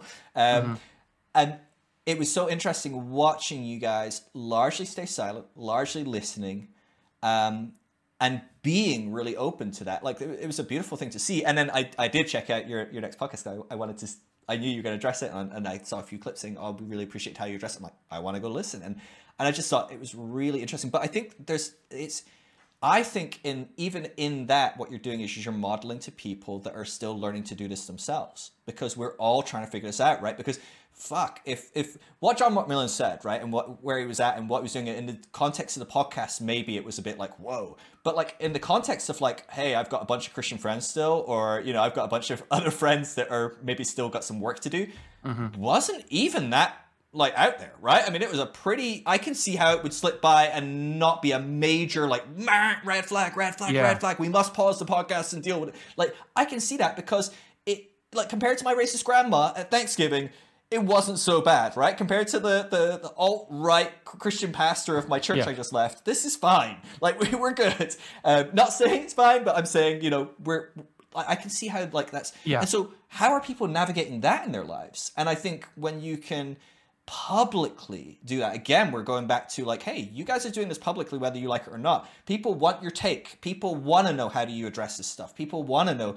And that's going to be a lot of pressure, right, on some level. But I think it's really important, because I do think we're all learning as we go, right? And maybe that was just like you're saying. You're like, how can we learn from this? How can we figure this out? Like you're learning on the go, and we're watching people learn. Is how we learn, I guess. So yeah, it's a beautiful thing. It was like thinking about like after the feedback came in, like taking a step back and realizing that people felt comfortable enough to tell us these things. I'm like, they're not coming from a place where they're trying to like just ding us and say, oh, you did this wrong, you did this wrong, did this wrong. Like, no, they actually like are concerned because they feel like this is a safe space and they want to make sure it's safe for other people as well. Yeah. And like, yeah, they're not coming from a bad place. And so while my knee-jerk reaction may be to be super defensive, that's not what they're looking for. They're looking for someone to hear them, because we provided that to them in the past. And they're just earnestly raising, hey, maybe you should have talked about this. I'm like, oh yes, you're completely right. And I mean, like you said, we're learning and growing while doing this thing. And so like the opportunity that afforded us in the moment was just to be critical about how we even interview and try to get to do that better. And since then we've had other guests on, we've been on other podcasts where Adrian and I will text each other afterwards, like, hey, that was just the worst. Or like interviewing someone and like have an opportunity to where the show is going this way. And we're like, no, we need to talk exactly about what you said there. Because either that's really interesting and people need to understand what you're saying, or what did you mean? Because it kind of sounded like you were saying this. It is like, the hope is that we never get into a pattern of a show or a thing to the extent of, we always want to be like pushing things and moving things forward, and not just to be like brash and brutish, but just because like this is honestly so much fun to put the episodes together, to interact with people. Like it's a huge creative outlet. We just someone sent to us a clip that we were slightly mentioned in the Good Christian Fun podcast, and they talked about us because like, yeah, we listened allegedly. They didn't name drop us. They just described this perfectly. Yeah, they're like, hey, I was listening to another episode. I'm not going to give their name because I don't want to. We're in direct competition with them. But they write like a theme song for every one of their guests. So they're kind of talking about that. And so Adrian's like, dude, someone sent us this. I'm like, man, you know what'd be really fun is if we like started some podcast beef. We should drop a diss track on our next episode. And then I'm like, wait. It should not only be a diss track, but it should be like a positive. Like we really like them and they're very successful diss track. And that's what we did. So on our episode that's coming out this Wednesday, Adrian and I put together a song. It was so much fun throwing this shit together. And it's just because we wanted to. Right. So all that to say, I think if we keep that spirit, like we're going to do things we want to and continue to create safe spaces for others, then I think if an interview doesn't go really well for one person or something is flubbed up here, like our good and bad is because we're trying to do things earnestly. I think as long as we keep that mindset, we should be set. Yeah. Talk to me about your community, right? So first of all, we got to plug it, right? Everyone that is not a patron, Jesus, what's the lowest you can give? Is it like $4, $5? $4, yeah. $4. Okay, right. And I get it. Some people are flat broke, and I'm sorry for you all. Maybe if you send them a really nice message, I don't know. But $4 is not much. Get in there, because honestly, it is fantastic. But I want to talk about how you're creating community, because it's a fascinating dynamic. And if people think running a church is hard, try herding cats, which is basically what deconstruction is, right? You go, hey, are you deconstructing? Well, come along. And it's like, wait, I fucking hate that guy because he like is really like not where I'm at. And wait, you still worship? You listen to worship music here? Fuck you! Like, are you kidding me? Like, or whatever, right? And someone's like, hey, is it okay if we pray? And you're like, right, this is like when you gather people that are deconstructing in a physical location, they have a very different idea about like how we are going to navigate this. And obviously in an online space, it's different. Like, you know, we're not doing the same sort of thing, but it can be quite an interesting dynamic. I know you guys just put out a fantastic podcast on what is deconstruction, right? Hot topic. Everyone's got their piece to say. Most of them have absolutely no fucking idea what they're talking about. So I loved, because I'm like, okay, well, you guys, you've talked to some amazing guests. You guys have been doing this for a while. You are voices in this area that have a lot to say on what this is. And I loved how you talked about it. I loved how you talked about how it can look like almost anything. You know, there isn't this kind of like road to walk down that's like, oh, here you go. If you deconstruct right, if you deconstruct well, if you deconstruct healthily, you will end up at this one point. Like, are you kidding? That's not how it goes. But it can be weird kind of hosting a community of people that are, you know, journeying at different paces, have different ideas, have had it cause them to go into totally different areas. Some people are massively into decolonization. Other people haven't even begun to touch that yet, right? And you know, like there's a whole host of different things going on there. Like, how have you gone about like creating a safe space for people that are radically different? I think honestly, Phil, we got really lucky. We got super lucky. And here's why. We didn't start the Patreon until after like a year of doing the podcast. And I think that helped us. You think that whittled out most people? I think it did. And I think it gave everyone kind of an idea of what we're about. I think if we had started a Patreon on the first episode, then any person who related to anything that we said on that first episode might consider possibly joining. And that's where you could see a lot of like this weird friction, and then people get pissed off for whatever reason. What happened is that we have been kind of like setting the template of like how we approach these things, which is sometimes serious, sometimes not serious at all. How we have expressed enough different variety of guests across like a spectrum of belief that we have shown that we don't really exist in any one camp for very long, and it changes day to day. And so when the Patreon started and the Discord, and all we're doing for the Patreon is we have one, I say all we're doing, it's still a lot of work, but we have this patron only Discord server, and then we have extra podcast episodes. The people that joined were people that kind of got us already. Yeah. Like we didn't really have to do too much. And then what happens is like, now we have like 2 moderators who are absolutely amazing. We have people who've been with us from like the very beginning who are also supporting us in the Discord. And it's like, you included. And what you find is like, if people know what this is about just because they know who you are, then it kind of polices itself. That sounds like, I don't even like the word policing itself, but they kind of just take care of each other, and then they kind of protect whatever mojo is currently happening. And if you have folks who show up in the Discord and they try and do some like really dickish stuff, it doesn't last very long, and they don't last very long, because if they're doing something that is genuinely harmful, or they're doing something that is trying to sacrifice the safety of that particular space, then enough people hear about it that we're like, we don't need your $4, bro. Get the fuck out of here. You know what I'm saying? And that we've had to do that too, you know? Yeah, it was the whole Discord started from people reaching out going, hey, how can we be a part of a community of people? Like, is there a Facebook group and whatnot? And Adrian and I, like, first of all, Facebook is bullshit. Once my grandparents start joining Facebook, I'm like, okay, let's jump off this. This is dumb. And I'm like, we had heard about Discord servers. I had no idea how to do it. Adrian had no idea how to do it. So watched a YouTube video of how some dude set up a gaming Discord server. I'm like, well, we can kind of use it for this and set it up. And it was really bare bones, and started the Patreon. Like, hey, if you guys want to support us, you can. And that community you've been asking for, here it is. This is where it's going to exist. There's a paywall, so that also keeps people out. It's not a free Facebook group that any Joe Schmo can hop on and talk about his QAnon conspiracies. By the way, have you guys been watching the HBO show? The Q into the Sun? Not yet. Jesus Christ, you have to watch that. Yes. Like, all right. my wife I love conspiracies. We just finished the 4th episode, and fuck, it's good. It's really good. Anyway, keep going. But yeah, so we started it and just watched people trickle in here and there. And for, I'd say, a week, I kept up on everything, just talking to people, how you doing, da-da-da-da-da. And then I think after the episode, the following episode where we said we even had a Patreon and how to join, it went out of control. And like every day it's like 4 or 5 people joining.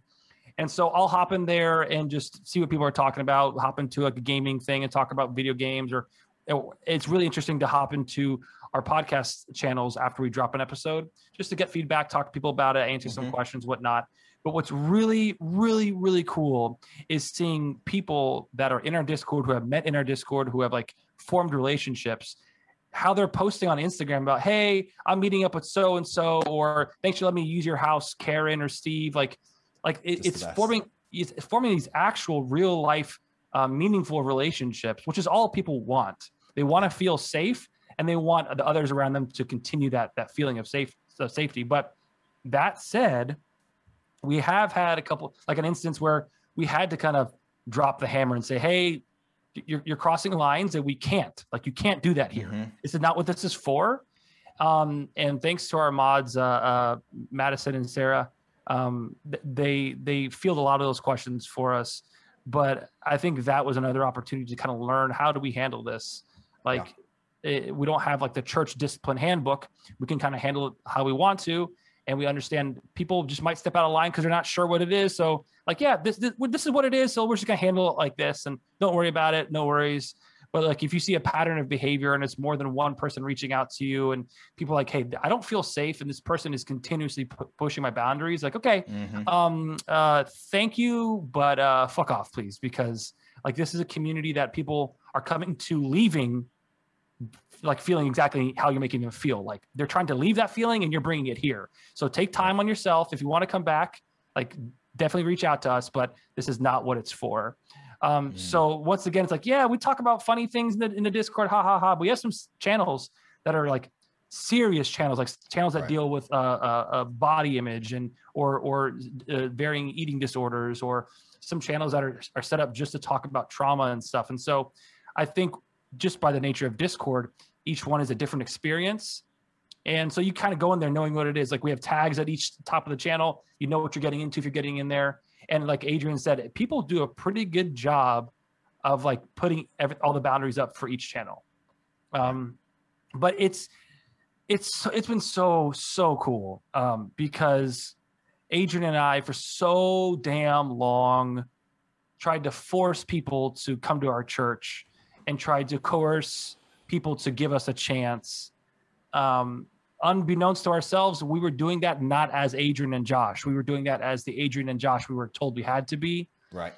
But when you put like a lot of effort and are earnest into something, and you see it like do really well, and are able to connect with people on that level, like, holy shit, this is the most successful thing we've ever done. Yeah. And we just decided to do it one day, and it kind of came out of that.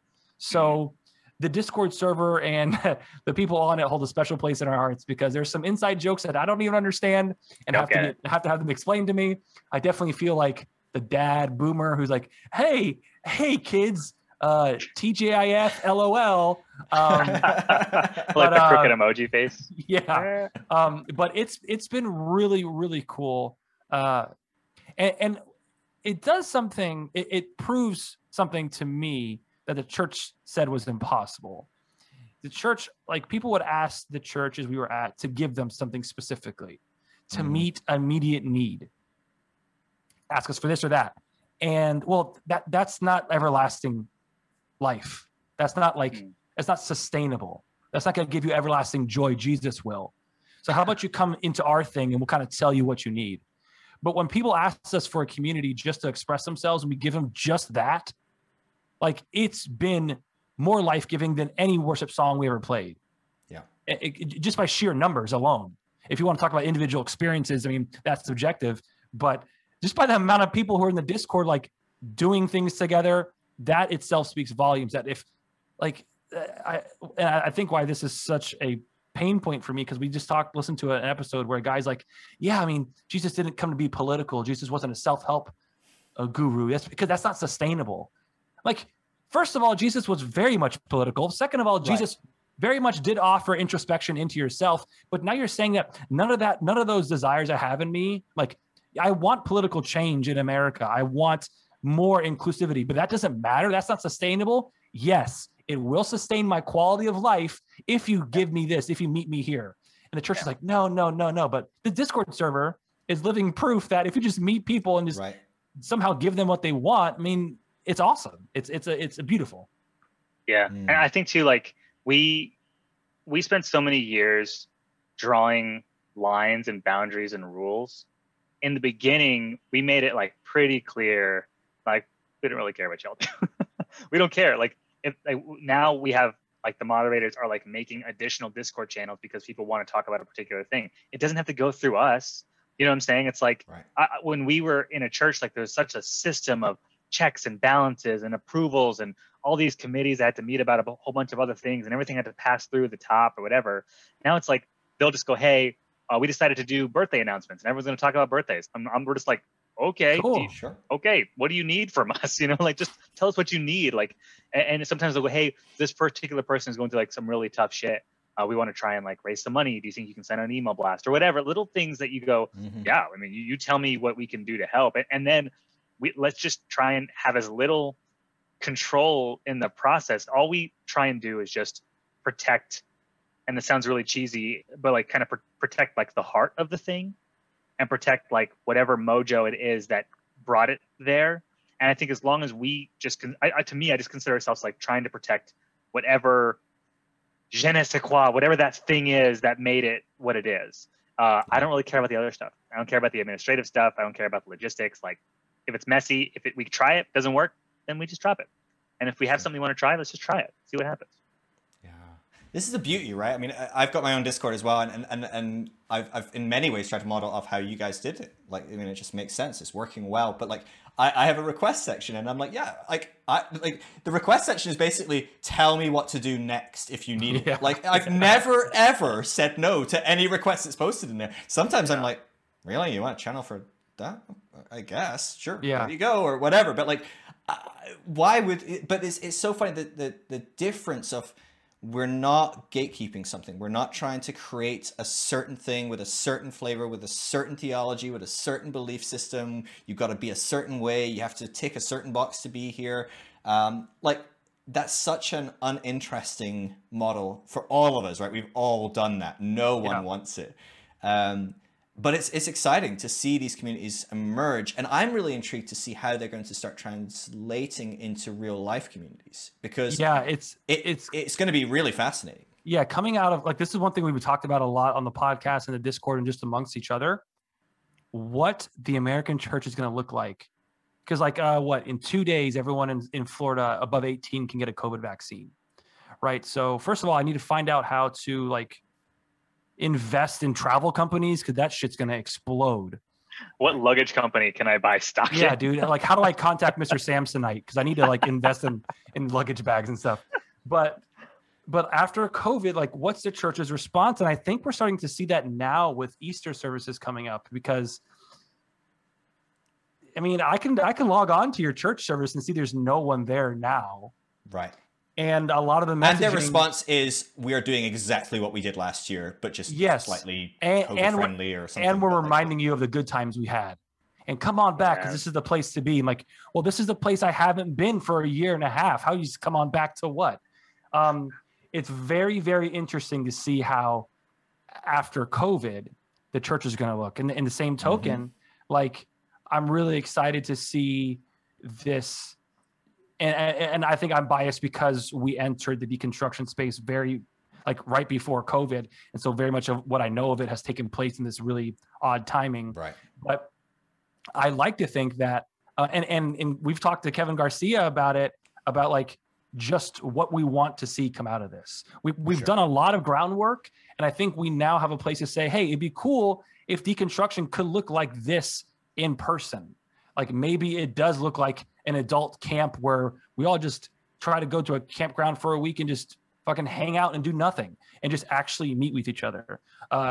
Kevin was talking about doing something that resembles a church service, but it like strips away everything that I would understand to be a church and leaves it open to a lot of interpretation, involving just like meditative practices, tarot readings, just really letting it be what it is. So hearing like the starting of that and kind of the low rumble of what people want it to be when COVID's kind of lifted the pressure from all our backs is super interesting. It's gonna be awesome to stand back and watch the church's response and this community that we somehow find ourselves in, that response as well.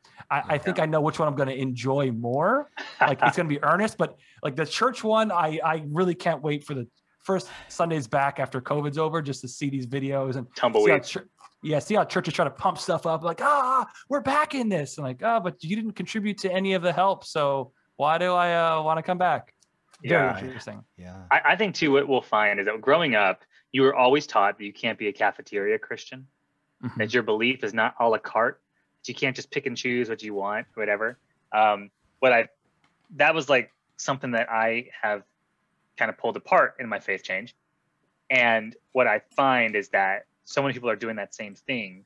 And I can't help but wonder if part of the success of the Discord is that you get to completely pick and choose what it is you want to invest your time and energy into. Some people love talking about kind of wellness practices. They love unpacking like religious trauma from a standpoint of trying to help or trying to understand. Some people are like, dude, I just want to fucking talk about video games right now. I want to keep that as far away from me as possible. I don't want any semblance of spirituality, right? And so if there was a way to bring that into the real world, where you can totally like choose your own adventure, man. We're all here for each other, and we can hang out with each other and as much or as little as we want. And there is something for you, whether you want to be close to a very traditional expression of spirituality or as far away from it as possible, and you just miss the community that you lost from that expression. That to me would be a sign of perhaps welcoming the entirety of a person. And that's something that we just haven't done, that the evangelicalism just never did. Yeah.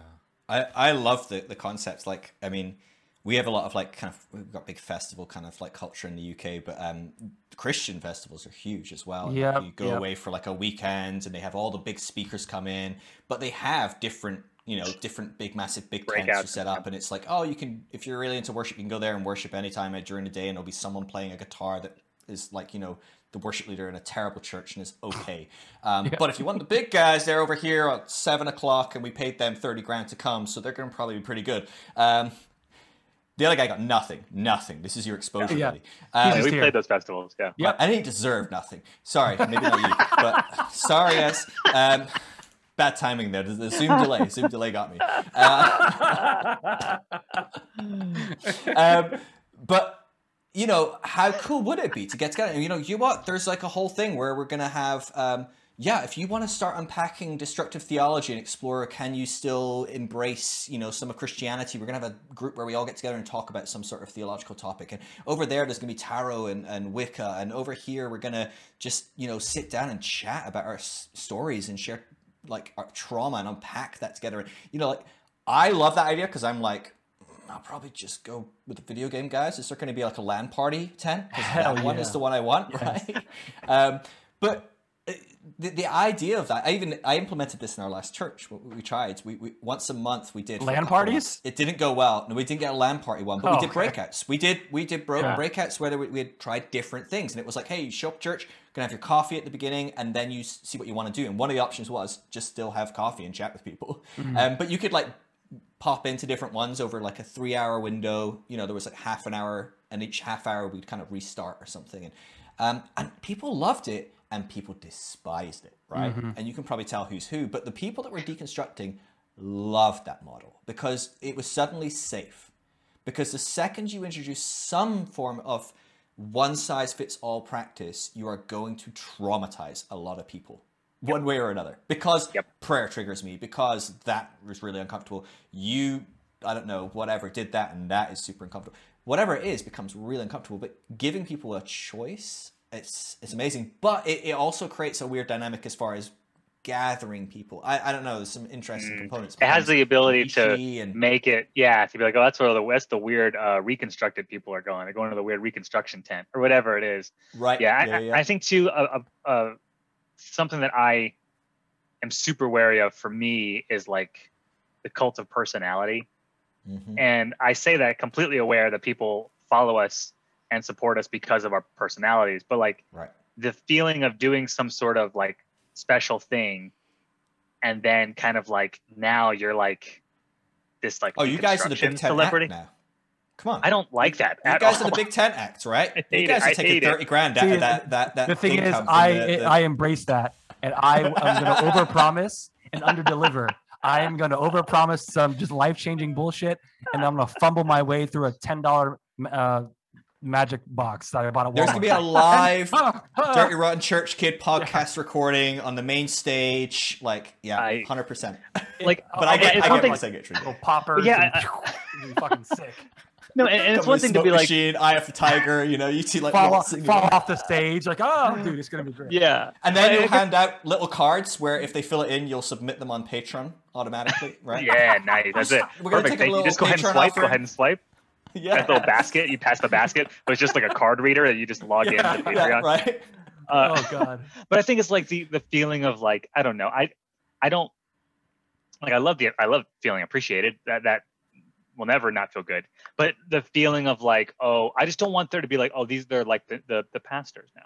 You're just like a new pastor. 100%. And you have a certain level of clout, and people have to be kind of nice and polite when they talk to you. And, there's a certain sense of like reverence. I just don't want another sort of hierarchical system where it's like, everyone sit down and I'm just going to school you, And that's one thing about Dirty Rotten Church Kids that I think people relate to is that we're not schooling anybody. We are idiots. Like all we're doing is just talking about our own experiences descriptively. I'm like, what the fuck was that? And then we're changing our mind as we go. And so that isn't something that necessarily translates very well into like a breakout session because we're not talking to you. I don't care what y'all. I mean, I don't want you to listen to us. We're just talking to each other right now. So there is an interesting thing where it's like, while I would love to see that happen to a degree, I can't help but wonder if like DRCK isn't quite the format. Like, I don't even know what that would even look like. But it's interesting, like what you said, Phil, about the breakouts you did at church, and some people liked it and some people didn't like it. And they only didn't like it because there was already an established norm of how church would go. Right. If church if church started with a breakout or kind of just allowing people to be wherever they wanted, then who knows what the pendulum swing would be like to the other side, right?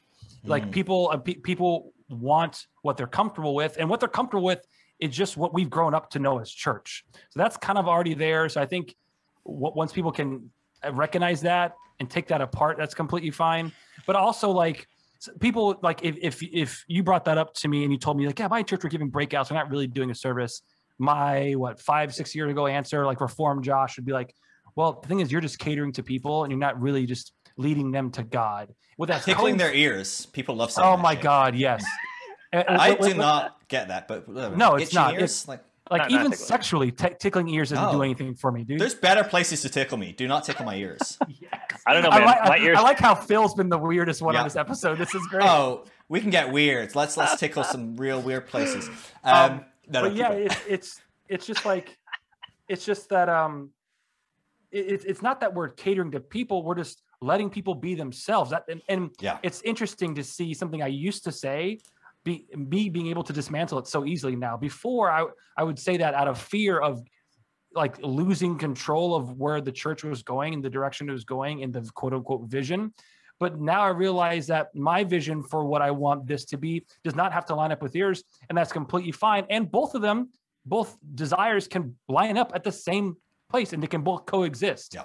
So it's interesting seeing what we know as normal, what we call as normal, and see why people would be against it, because I used to be there. But also, it's just allowing the subtlety and nuances of people's complex human experience actually come up to the surface. And that takes more work, takes more sifting through. And that is where grace is. Not grace isn't when you sing about it. Grace is when someone brings up something that hurt them and you don't have any experience with it. You're like, I don't know what this is.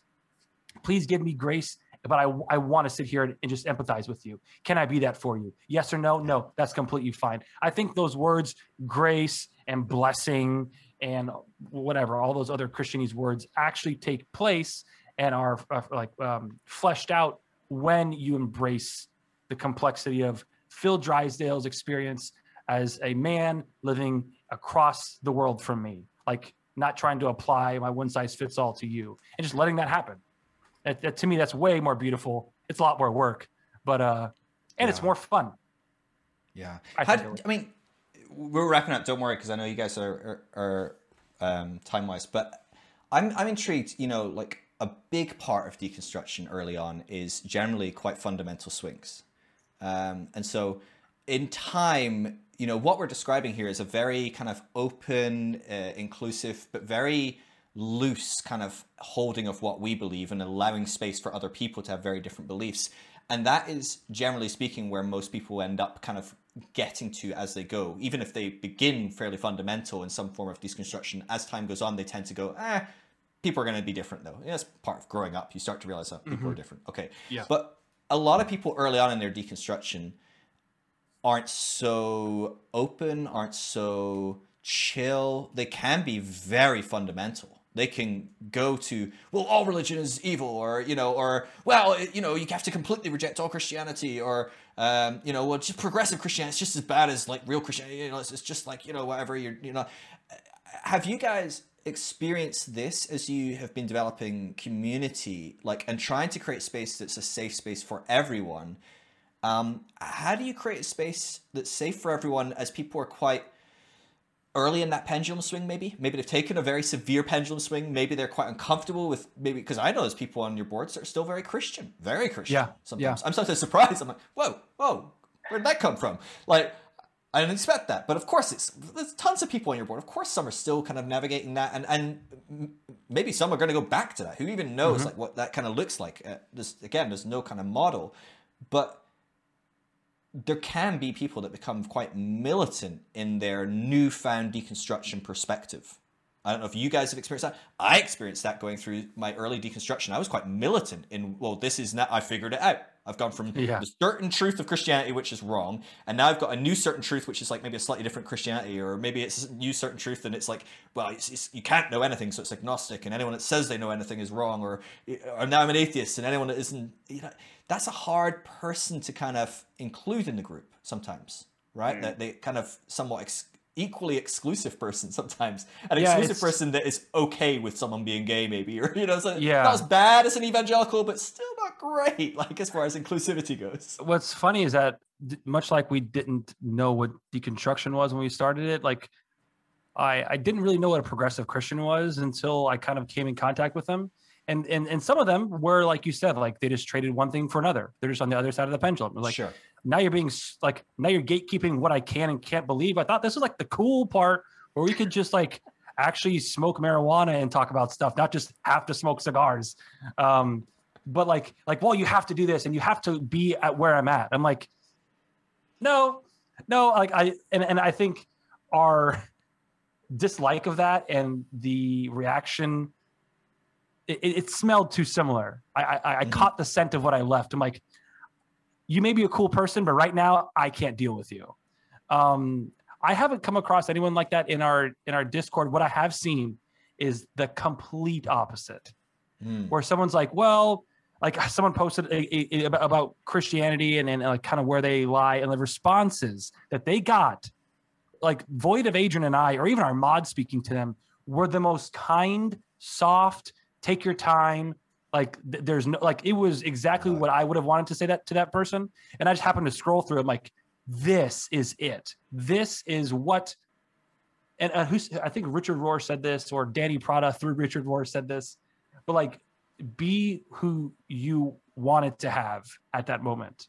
Like if someone and this is largely putting the blame on the church. If someone would have listened to Adrian and I's questions, DRCK wouldn't have existed. This is all on you. You This is your did fault. this. Right. I'm on stage pulling rabbits out of a hats and falling over my smoke machine because of you. We're the main stage because of you. I'm having a panic attack because of you. But it's just being who you wanted to have had when you first started, right? Because I don't think all of us, at least for me, I didn't jump out of the boat and fully embrace just drowning in deconstruction. Like, I'm gonna dip my toe. What if, like, the Bible isn't true? Okay, I'm back. Like, and like, just being that, yeah, that's fine. You can, let's talk about it. Or you don't want to, that's completely fine too. Right. But I think I got so turned off by the progressive Christians. Like, this is the worst. I do not want any of this. Put this back. No, I'm sorry. Right. I think too, like, I think that one thing that we didn't think about the ramifications of this, but I can't help but think that it plays a factor all throughout our show. If you follow the Instagram only, I almost don't really care what you think about us or don't think about us, because you don't really know us well enough. So if all we are to you is just a meme page, I'm fine with that kind of distance from you. But if you get close enough to listen to the podcast and then get even closer to kind of join the Discord or the Patreon, what we have done from the get was anytime we would talk shit about anything, any system belief, any particular perspective theologically, or any particular pastor, we would always go, this is probably what we would have said. This is I have said this, or I have been a part of this purity culture harm. I have made people feel like shit. I have done different damage in different ways, right? And so I like to think that people who have listened to us for over the past year and a half have also taken with that a sense of I could have been right there, or I was right there, and given themselves a little bit of some slack for having gone through it and been like, we were just doing the best we could. Yeah. And when you hear someone else who is just curious, just trying to understand, like, I go to church, I work at a church and I love my church, but I'm just like really confused about this particular thing. If you can put yourself there, then you have so much more there's so much more space in your person to embrace that and be there for that person, you know? Yeah. Yeah. I mean, some of the emails, right? Yeah, some of the emails we get are just like, hey, my husband and I are thinking about this, but we can't talk to our pastor about it at all. And I'd be like, yeah, I had that conversation with people in my church. I know exactly what they're going to say. I think I'm just repeating what Joe Lumen reminded us of. Like, you have permission, and you can't control what other people think about you. You can't control their reaction. I mean, if you're being a jerk, of course, but if you're just being yourself and they don't accept it, then it is what it is. Yeah. And Adrian's brought this up whenever we said our story 1,000 times. So I think him and I are just sharing different parts of our story by this at this point. But that little thing at the end of the episode, that it's all going to be okay, was something we didn't plan, much like everything else we've done. We didn't plan it. It was just, let's just say it's all going to be okay at the end. And it became something we say at the end of every episode. And we've gotten specific DMs about how that's helped people, that it's all going to be okay. And if it's not going to be okay, that's still okay too. Yeah. And that is just another place. It's just like, man, life is crazy. Last year was a perfect example of that. America in the November of 2020 was the most volatile time I can ever remember being alive. We've all lived through some pretty crazy shit this past year and before that, and that's okay. And we're here to talk about it if you want to. If not, you don't have to. You can take or leave it, and that's the beauty of life. And then telling someone that when they're in the church, they're like, oh, okay, then I'll see where it goes. Or thanks, that sounds dumb. I don't need that at all. Okay, fine. Sure. And to that point, it's easier for me to, when people DM us on Twitter and Instagram, just to respond with a video message, because I'm like, I don't have to talk and I could just whatever. But I think that also does a really good job of keeping people away. Like, I don't want to interact with this dumb face. So I just like, I'm going to send you a video message. You don't have to send one back if you don't want, but it's just easier for me. Some people don't respond. I'm like, I guess it wouldn't have worked out in real life anyway. Nice meeting you. Like, I appreciated your voice. More video messages. Oh, this is like blowing my mind of my potential whittling down of DMs. I will say too that Josh is I will say too that Josh is so much better than I am at actually interfacing and interacting with people that reach out to us. I want to. I don't know if I don't feel quite I feel like awkward, like talking to people who I don't really know. Josh literally can make a friend with any any person says anything, and Josh can like find a way to connect with them on their level, which is a gift in and of itself. And your capacity to just literally just have any conversation with anyone all the time. I don't know. I'm just not as good at it.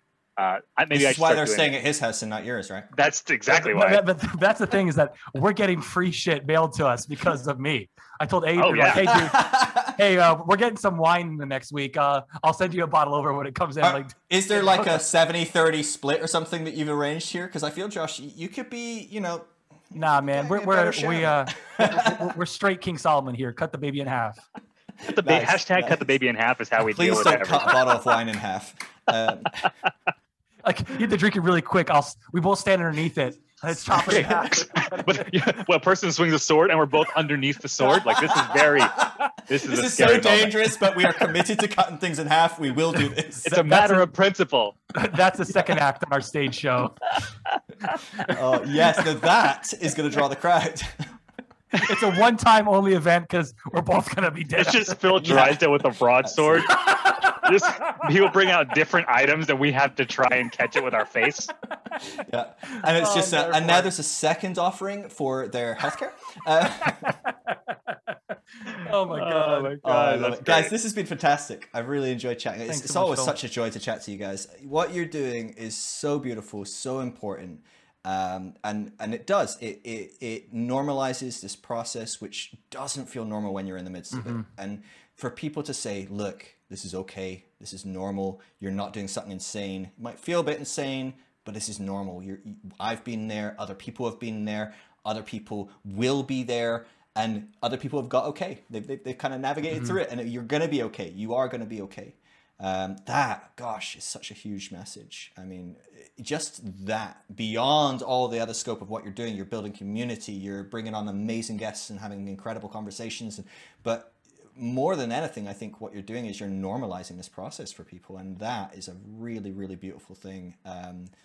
I really appreciate what you do. I love the stuff you're putting online. I love when I get the chance to listen to some of the podcasts. At some point, I'm going to just take a month off and catch up on all the podcasts that we'll listen to. But don't do it. Don't do it. You'll hate it. Good luck. Yeah, it's going to be there you go. And then I'll just send a tweet and be like, I just heard the episode 14. Fuck you guys. I'm deleting all my podcasts with you guys. I'm canceling you. No. Yes. No, I love it. I really do appreciate what you're doing. It's so important. It really is. And so, thanks so much, yeah. man. So, I mean, for people that live under a rock, because there's zero chance that anyone follows me on any capacity and doesn't know who you guys are. But maybe for like the 0.01% of them, Instagram, Dirty Rotten Church Kids. We'll put the links in the show notes and stuff. Podcast, Dirty Rotten Church Kids. Patreon, Patreon.com/Dirty Rotten Church Kids. Whole thing again. Okay, I'll put the links in the notes. Anything else you want links to? Twitter @DirtyRottenCK. You can email us dirtyrottenck@gmail.com. We're on TikTok @DirtyRottenChurchKids. We have a Teespring account if you want to pick up some swag. The merch helps. It helps, helps us. Y'all look fly and helps us buy more coffee. So that's great. Nice. And that's it. You guys that's are pretty on much it. That's a lot. We're of church things planters, dude. You have to.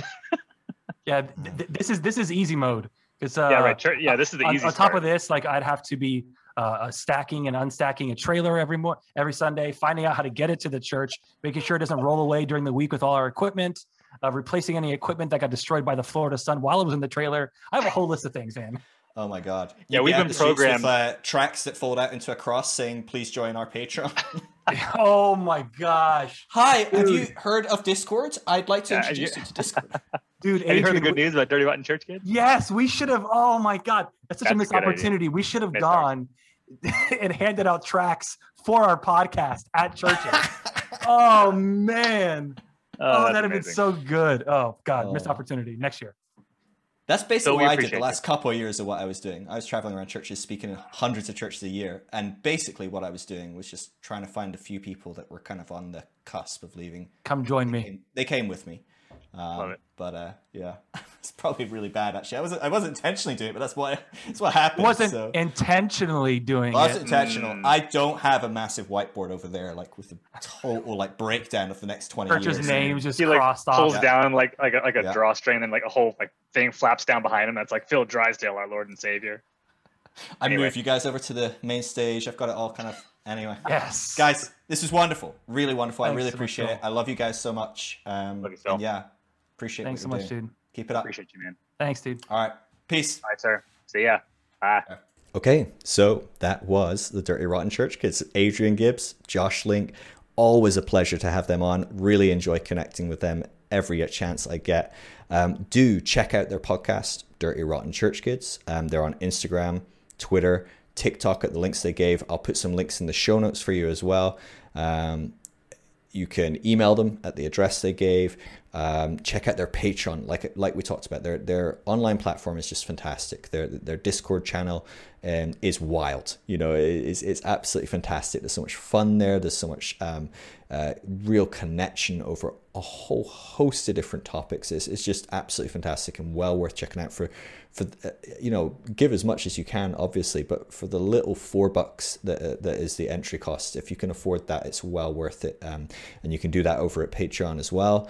A link to that is in the show notes, so don't miss that. You can support them by getting merchandise from their Teespring. And shoot them messages. Let them know that you love this. Tag them. Post a story. You know, if you're listening to the podcast or whatever you do to you know, give shout outs to people and let them know that you appreciate it.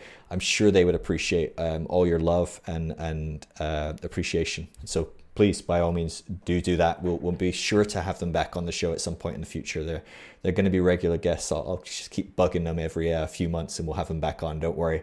But yeah, wonderful people, amazing people. I'm so honored to get to speak to them and pick their brains and just hear their hearts and how they go about things. It's just really very beautiful, and I've learned a lot in this conversation. And so yeah, I'm very, very, very thankful for it.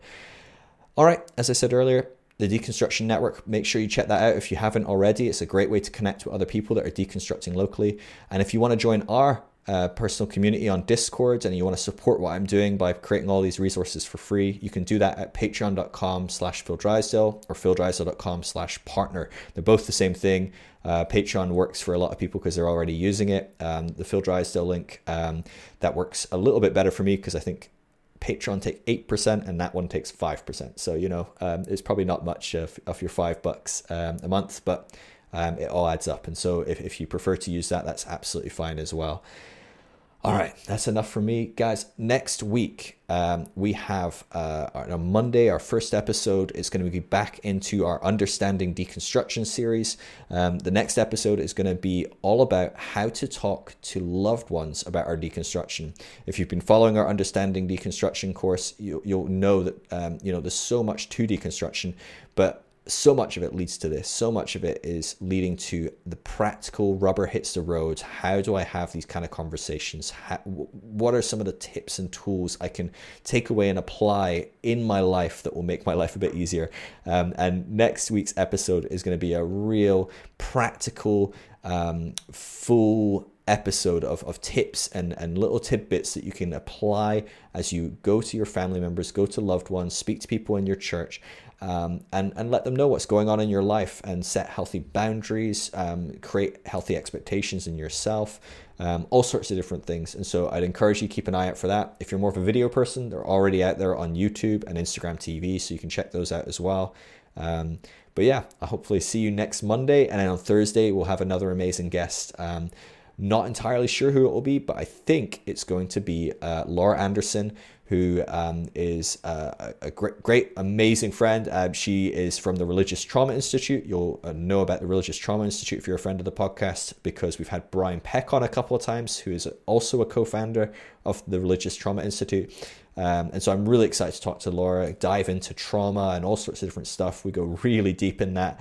And so that'll be really fun. And we've got a very exciting announcement about a new initiative that Laura's putting together with some other people. And that's very exciting. So keep an eye out for that as well. And that should be the episode Thursday. It might get pushed back a week, depending on some bits and pieces on her end. But if it's not that, it'll be another amazing episode with another amazing guest. And so I look forward to seeing you then. Have a good one, y'all. And if you ever need to talk, seriously, shoot me a message on Instagram. I'd love to chat, connect.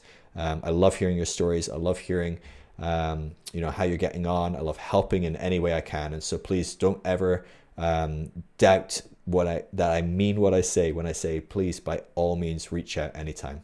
All right, love you all. Peace.